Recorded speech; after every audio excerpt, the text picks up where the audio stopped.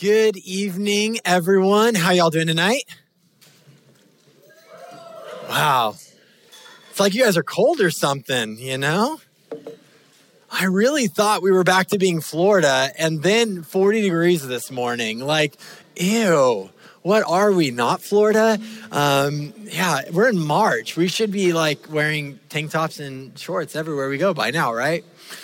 So we are, if you're new with us, we have been journeying through the book of Philippians. So if you want to go ahead and open up your Bibles, we're in Philippians chapter 2, starting in verse 25. Now, where we were hanging out last week was in the example of a guy named Timothy. You might know a little bit about Timothy. We talked about him last week. He was one of the Apostle Paul, the author of this letter's closest disciples, who he trained and equipped and sent out. And now he was preparing to send Timothy to go and be his representative to this church in Philippi. And he did that not just to give them information that he was going to be going, but for more than that, that he was an example worth emulating. So we talked about his example, that he was this compassionate presence in the life of others, that he was this shepherd who was going to offer genuine care to the church in Philippi, even though he didn't know them well. He was going to be a consistent presence in times of both difficulty and beauty with them. It's a pretty cool friend to have in your corner, right? So now, Timothy, he was well known in the life of the early church. Hence why Paul uses this phrase. He says, you know his proven worth. That while you guys don't know him personally, you know his proven worth. You know what he has done. You know who he is.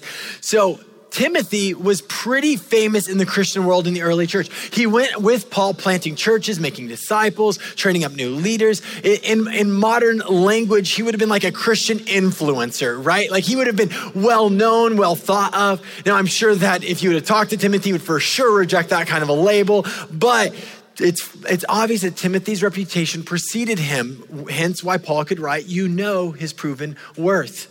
So it could be easy to think that the type of people that we're supposed to emulate, the type of people that are supposed to be examples to us are the people who are impressive or who get stage time, who get limelight. It could be easy to go, just like the people like Timothy, those are the people we look at. And you see, that kind of blends in with our culture. Right? In our culture, who are the people that we tend to value in our world? Depending on our personality, it's usually either the eloquent, the well-thought, the well-spoken, or it's the loud, the brash, the super honest in their own way, the vocal. These can be bloggers, influencers, best-selling authors, politicians, whoever.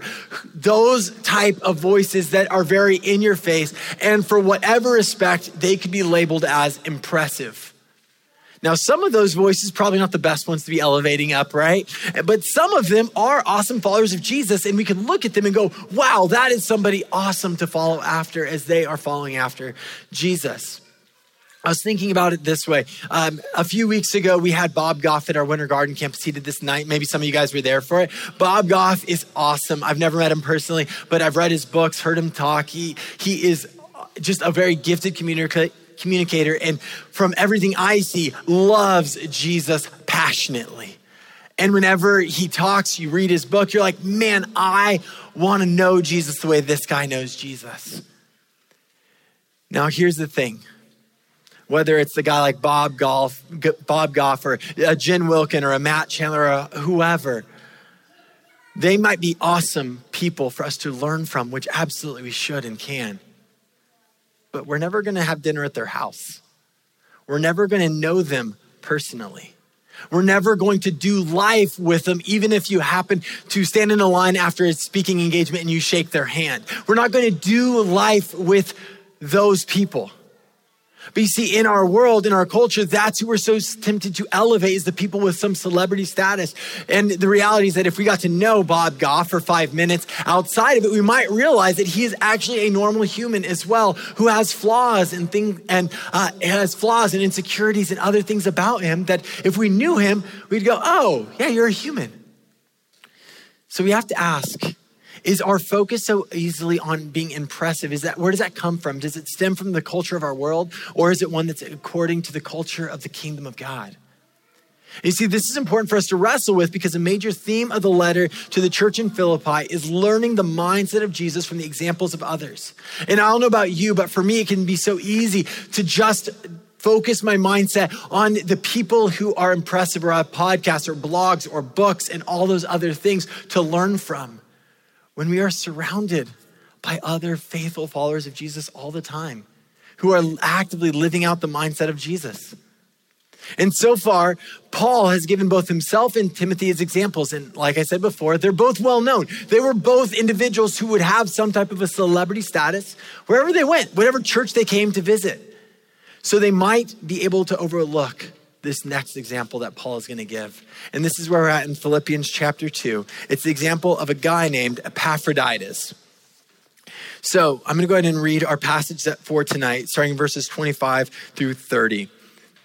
So here's what Paul says. I have thought it necessary to send you Epaphroditus, my brother and fellow worker and fellow soldier, and your messenger and minister to my need. For he has been longing for you all and has been distressed because you heard that he was ill. Indeed, he was ill, near to death. But God had mercy on him, and not only on him, but on me also, lest I should have sorrow upon sorrow. I'm the more eager to send him, therefore, that you may rejoice at seeing him again, and that I may be less anxious.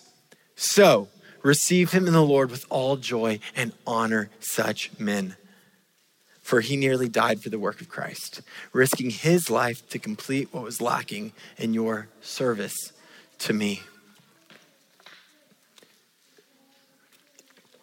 See, in this passage, we discovered this main thought, this main takeaway, that the idea that living out the mindset of Jesus doesn't require impressiveness, but it is called to lead us to a life of faithful service of others. Again, our focus can so easily be on what is impressive and learning from people who are impressive, but the mindset of Jesus isn't lived out on a stage, even this one. This is one place, but it's lived out over coffee tables. It's lived out in Bible studies. It is lived out in break rooms. It is lived out as we are learning from one another what it means to live like, act like, think like, and desire like Jesus.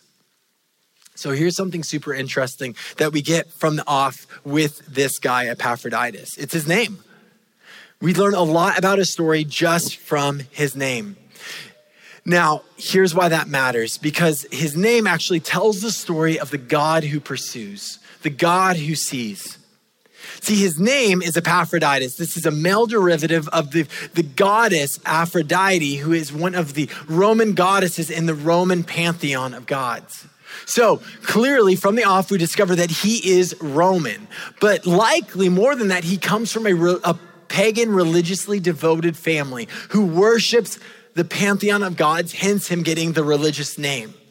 Now, we don't know if he was born in Philippi or not, but what we do know, as we've talked about before, is that Philippi is little Rome, a city built with such a focus on honoring Rome and its customs, its dress, its money, its culture, its music, everything. Of honoring Caesar and seeing him as glorious, and of looking out at the pantheon of gods and elevating them. So that's the world that Epaphroditus lives in as a citizen of Philippi. Now, the assumption would be that somebody like Epaphroditus, somebody who comes from a religious background, somebody that comes from a Roman background, would be somebody that we might naturally look at and go, this is an unlikely person to come to know Jesus. This isn't somebody who's the most likely. Yet at some point, Epaphroditus' story crosses paths with Jesus and his followers, and his life is never the same. You see, Epaphroditus is a living example of encouragement that Jesus pursues after the hearts of women and men. Not that we pursue him. See, he seeks to redeem and restore, to bring sons and daughters in the forever family of God. See, Epaphroditus didn't earn it. Jesus bought it. He didn't pursue Jesus. Jesus pursued him. And there is no such thing. There is no such thing as a likely convert to Christianity. According to the scriptures, we are dead in the sins and trespasses in which we once walked. But God, being rich in mercy because of the great love with which he loved us. Isn't that incredible? None of us are likely. Epaphroditus wasn't likely. Paul wasn't likely. Timothy wasn't likely. We were dead. But God. See, this is how we know this is true about Epaphroditus' story, because we could look at him as a most likely a religious Roman citizen and go, man, don't waste your time on this guy. And he's probably not going to come to know after Jesus. But yet that's the story we get here. We see that this is exactly what Epaphroditus is doing now. And I think this is important for us, and maybe this is important for you to hear tonight. Maybe you have a friend or a family member, a coworker, or maybe it's a world leader that you're like, they would never come to know Jesus. You're tempted to stop praying for them. You have just exhausted yourself, like hoping and praying that they would come to know Jesus, and you don't know if they're worth the time. Here's the reality. For you or me to know Jesus, it was a miracle of God. It's a miracle of God. Anytime somebody goes from death to life in Christ, that is a miracle of God. Hence why angels are celebrating and hooping and hollering when somebody comes to faith, because God has performed a miracle in the hearts of men and women. And I think that's something that I need to remember. And that is the type of example that Epaphroditus immediately brings. And now let's go back to the first verse. I have thought it necessary to send you Epaphroditus. And he gives some clarity about how he views him relationally to him. He says, my brother and fellow worker, fellow soldier, and your messenger and minister to my need. So Paul first describes Epaphroditus as brother. Brother. Before mentioning fellow worker, fellow soldier, the most important relational dynamic that he mentions is brother. That we are family within the family of God. That within the church, before we are gospel partners, before we are fill in the blank, we are brothers and sisters. See, it's just so easy to be tempted to not live and realize that. We so easily get frustrated with one another. We can lose confidence in heart in one another. We can lose the focus even on one another's humanity. I mean, a lot of you are past or present cast members. You know that it's not fun when you are reduced to being a number, right? It's not fun when a guest or a manager or a coworker treats you as if you're less than human, simply a commodity to go fulfill a task. But yet so easily we do that with one another within the church. See, in the family of God, though, it should not go less than that. It should actually go beyond that, because we're not just coworkers before anything else. You and I, if you are a follower of Jesus, we're family. And not like a metaphor. The metaphor of the family of God is not a thing. It is an actuality.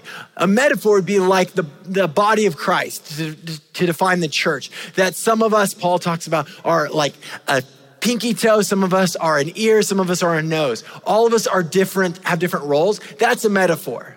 The family of God is not a metaphor of the scriptures. It is the truest thing about us.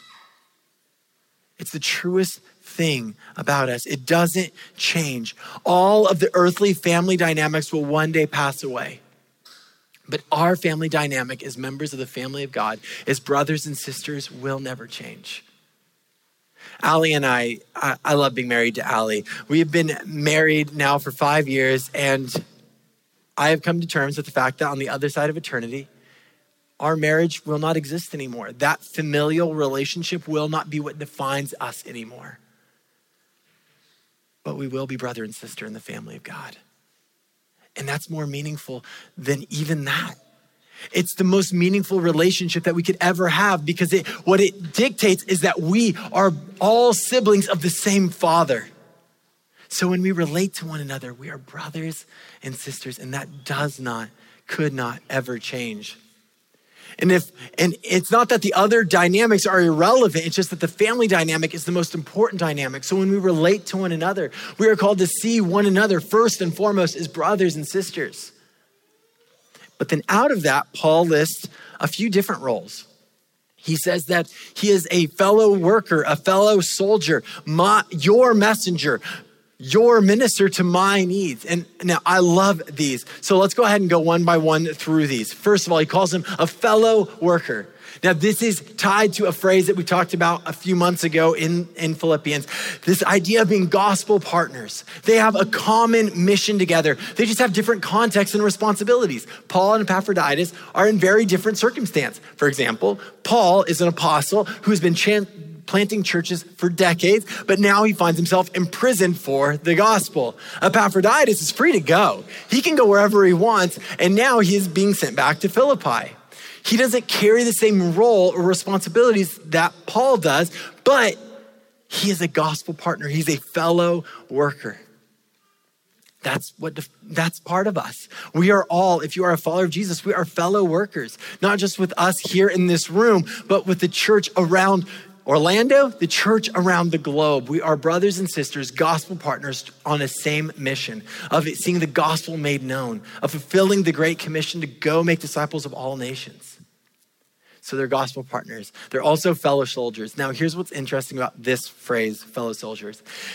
The Greek word that's at the root of this is the Greek word stratios. Now, that is a word that was meant not just for a generic word like soldier. It's actually meant for the high-ranking military officials that are in strategy meetings. So think the war room at like the White House or the Pentagon, right? When all the bigwigs get together to discuss really big issues.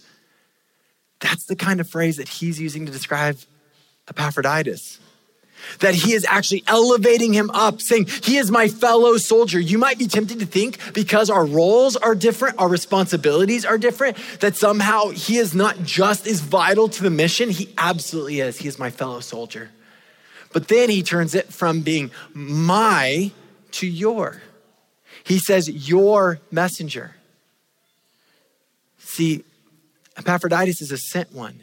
He didn't go to Paul rogue. He was commissioned to go fulfill a task, to carry out a mission on behalf of the church in Philippi. And then he says, your minister to my needs.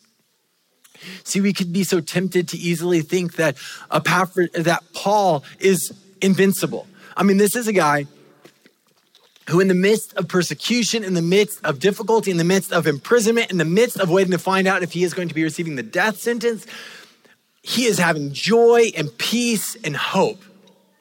So you might look at a guy like Paul and go, man, he's got everything all put together. He's good. But Paul is actually expressing his need, that he is about as vulnerable as it gets. He is in prison for the gospel under Caesar. Things are not looking great for him. He can't go work. He can't even provide for himself. And because of the Roman justice system, they didn't even provide him things like food, clothing, something to sleep on, or something to cover up with at night. You needed friends and family to come alongside you to take care of you. I mean, doesn't that sound like a really vulnerable place to be in? That sounds so scary, right? So Paul says, I had a great need, and you sent Epaphroditus to take care of that great need. The word that's used here for minister in Greek is actually very similar to a word that we have, but its original intent, which is the title of president. Now, you may not be aware of this, but when our nation was founded, the term president was used to dictate the role of the highest level of office in the federal government, not because it's impressive, but because it wasn't impressive. It was a title that was given in civic and social clubs in the 1700s to distinguish the public servant, the one whose job was to go around taking care of everyone at a detriment to themselves. So this was supposed to completely stand counter to the idea of a king who was there to be served, and instead it would be an individual who would go and do the serving themselves on behalf of those that they were called to represent through election. Now it's that idea. That's the kind of person that Epaphroditus is.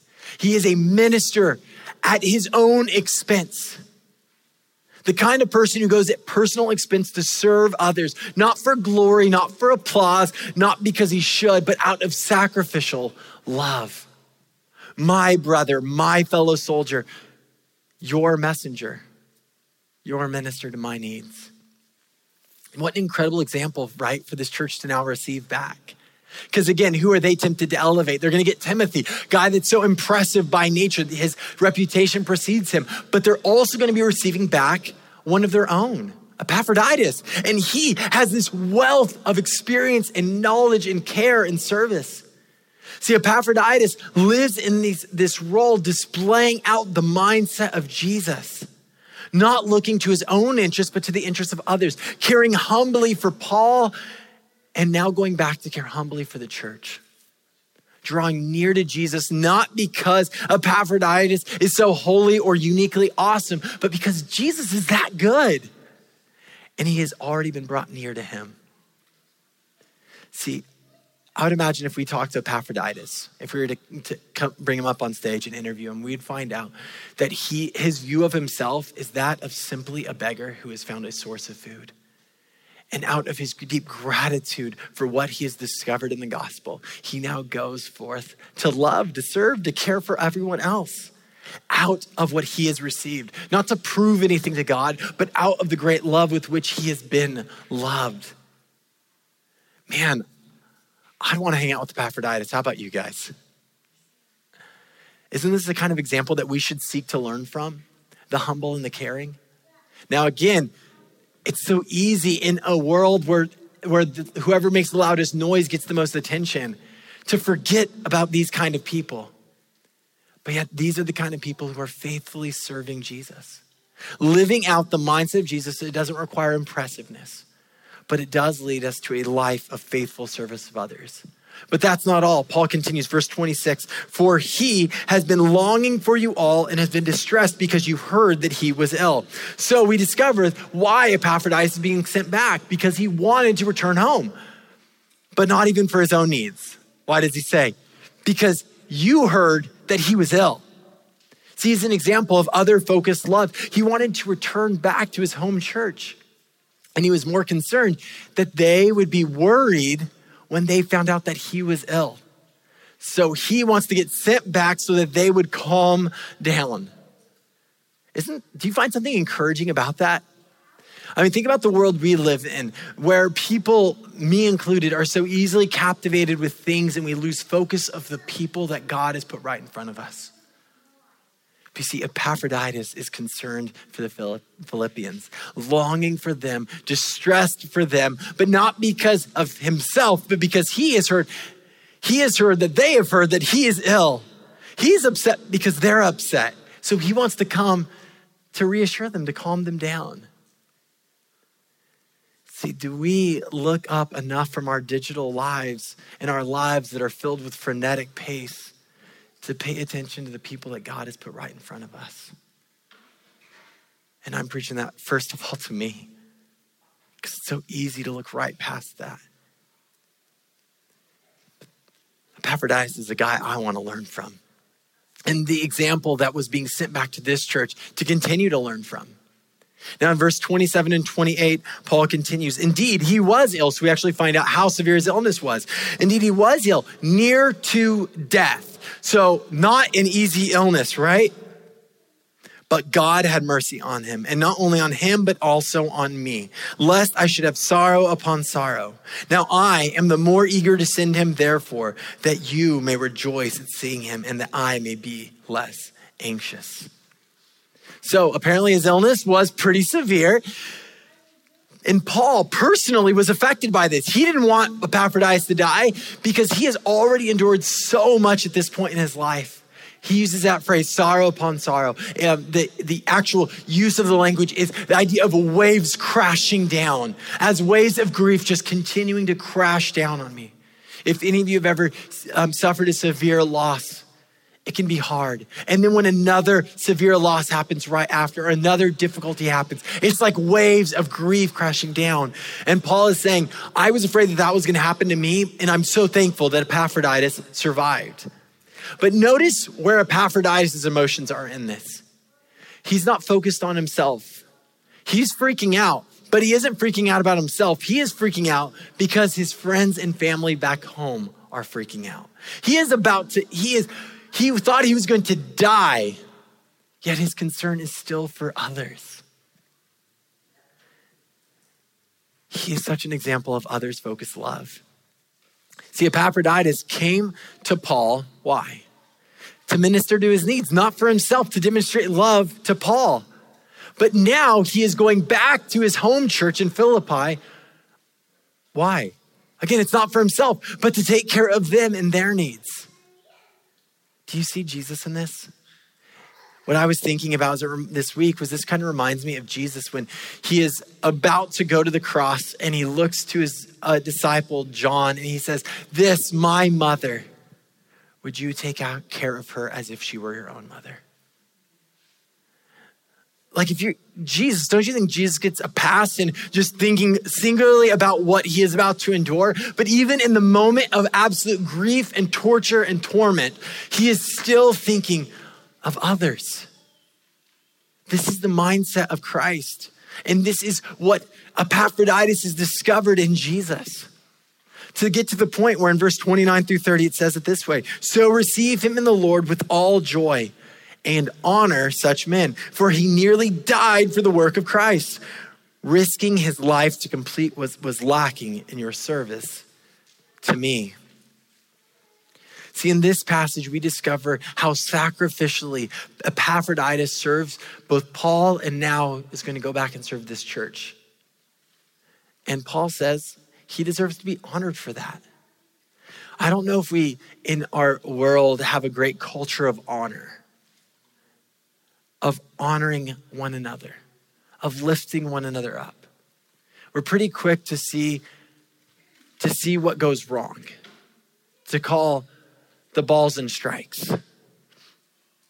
But how tempted are we to look right past that and to focus on just the mistakes and not look to what God's doing in one another's life. So Paul is saying, honor Epaphroditus. We don't get the sense that now here's some things about Epaphroditus. We don't get the sense that he had the role and responsibility that was nearly exactly what Paul's was. He wasn't writing letters to the early church. He wasn't active.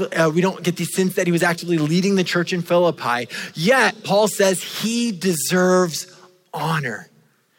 And he even uses it as a teachable moment for all individuals who sacrificially serve others. What does he say again? He says, "So receive him in the Lord with all joy and honor such men." That anyone who is sacrificing and demonstrating such love to others should be raised up and honored. I think that's really cool.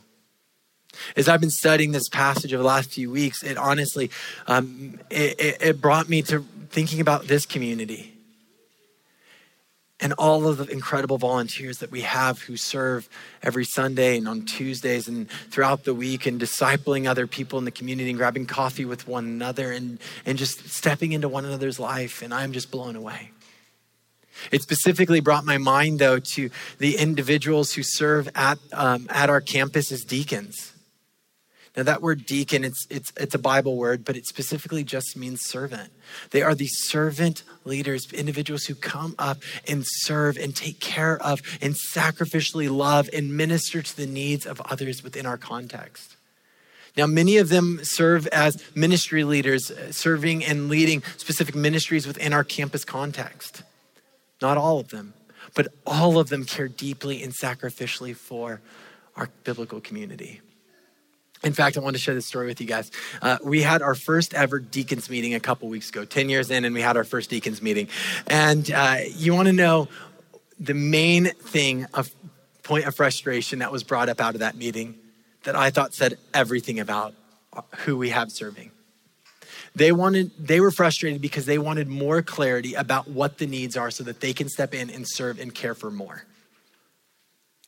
Isn't that incredible? Don't you think that deserves to be honored? Like that kind of a heart. Can you believe that? I'm going to list them off just because it's not a list of 50, so I can just list them off. Amy Quo, Aubrey Stitt, Austin Hulse, Betsy Bourne, Billy Lotta, Chad Willard, Connor Bourne, Renee Taubensee, Emily Mills, Jennifer Lotta, Jordan Perez, Josh Mosher, Allie Connor, Lindley O'Brien, Mark Willard, Michael Quo, Shelby Stanhope. These individuals deserve honor. They're not the only people in our community that deserve honor. I believe each and every one of you who faithfully serve and care for the needs of one another deserve honor. But this is the group that God is bringing to my mind. And I want to honor these individuals because they are demonstrating something so countercultural. In a world that says me first, they are prepared to serve sacrificially, to serve with open heart. And see, this is what it means and it looks like for the mindset of Christ to take hold of us. Jesus actually gives us a window into his mindset, right? Matthew 20, verses 27 through 28, he says, and whoever would be the first among you must be your slave. Even as the Son of Man came not to be served, but to serve and to give his life as a ransom for many. Don't we get a window into the mindset of Jesus there? His heart, it's to serve, it's to care.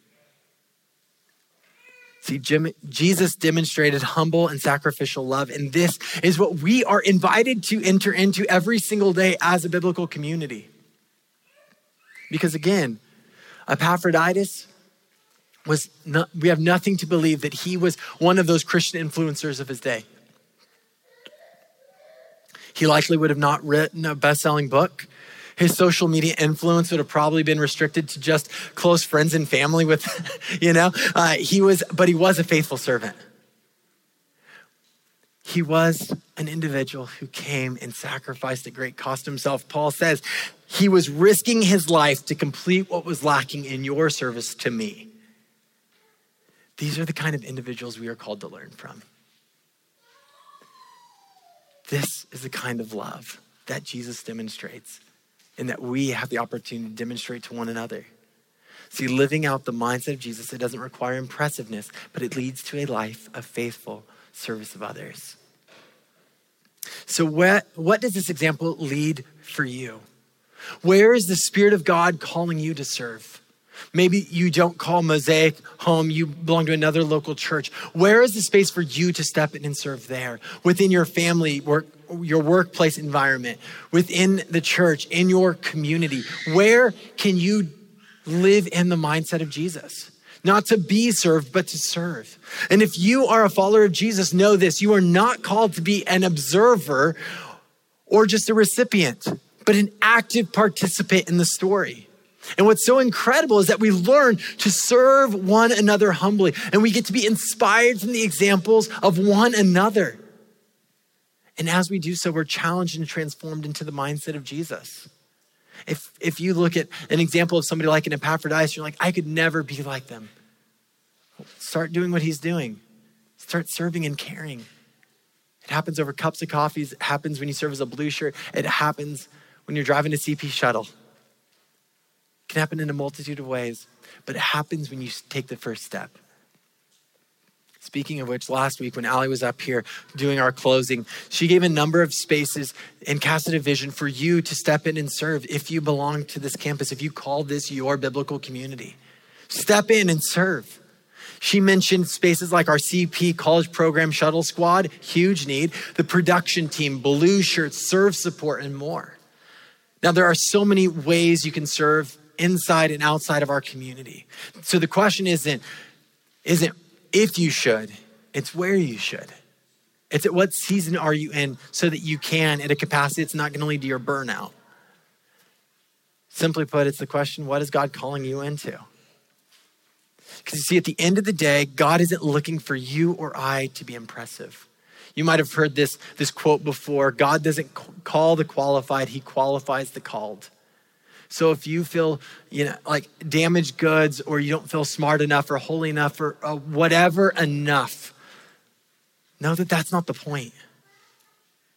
See, the Bible is filled with people who come from all different walks of life, all different skill sets and giftings, who discovered what it just simply looks like to faithfully walk in obedience after Jesus. And you know what's cool about this church? We are also filled from people from all walks of life with different skill sets and giftings, who are called to simply discover, what does it look like for me and us to live in faithful obedience? I'm gonna invite the band to come on up. And as they do, my simple challenge is that Where does God desire for you to serve? Maybe you are and you're maxed out, or maybe you are and you're not maxed out and you have some margin. Keep that margin in your schedule. That's a good thing. But if it is simply out of a desire to be comfortable, well, that's a different thing. So that's not for me to say or anyone else to say. That is for you to go before the Lord and maybe talk to some wise counsel, people that know you and know your schedule, know your life well, and talk to them about this. What, do you see anything in this? I kind of feel like I would like to serve here, but what does that mean? And then my encouragement is simple. Start and find out. Have a conversation with a blue shirt, one of our Connect team members, and start finding your place to serve and care for one another. Would you pray with me?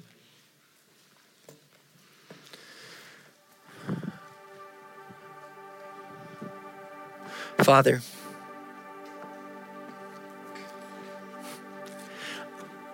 how cool is it that we get to come alongside in your rescue mission for the church?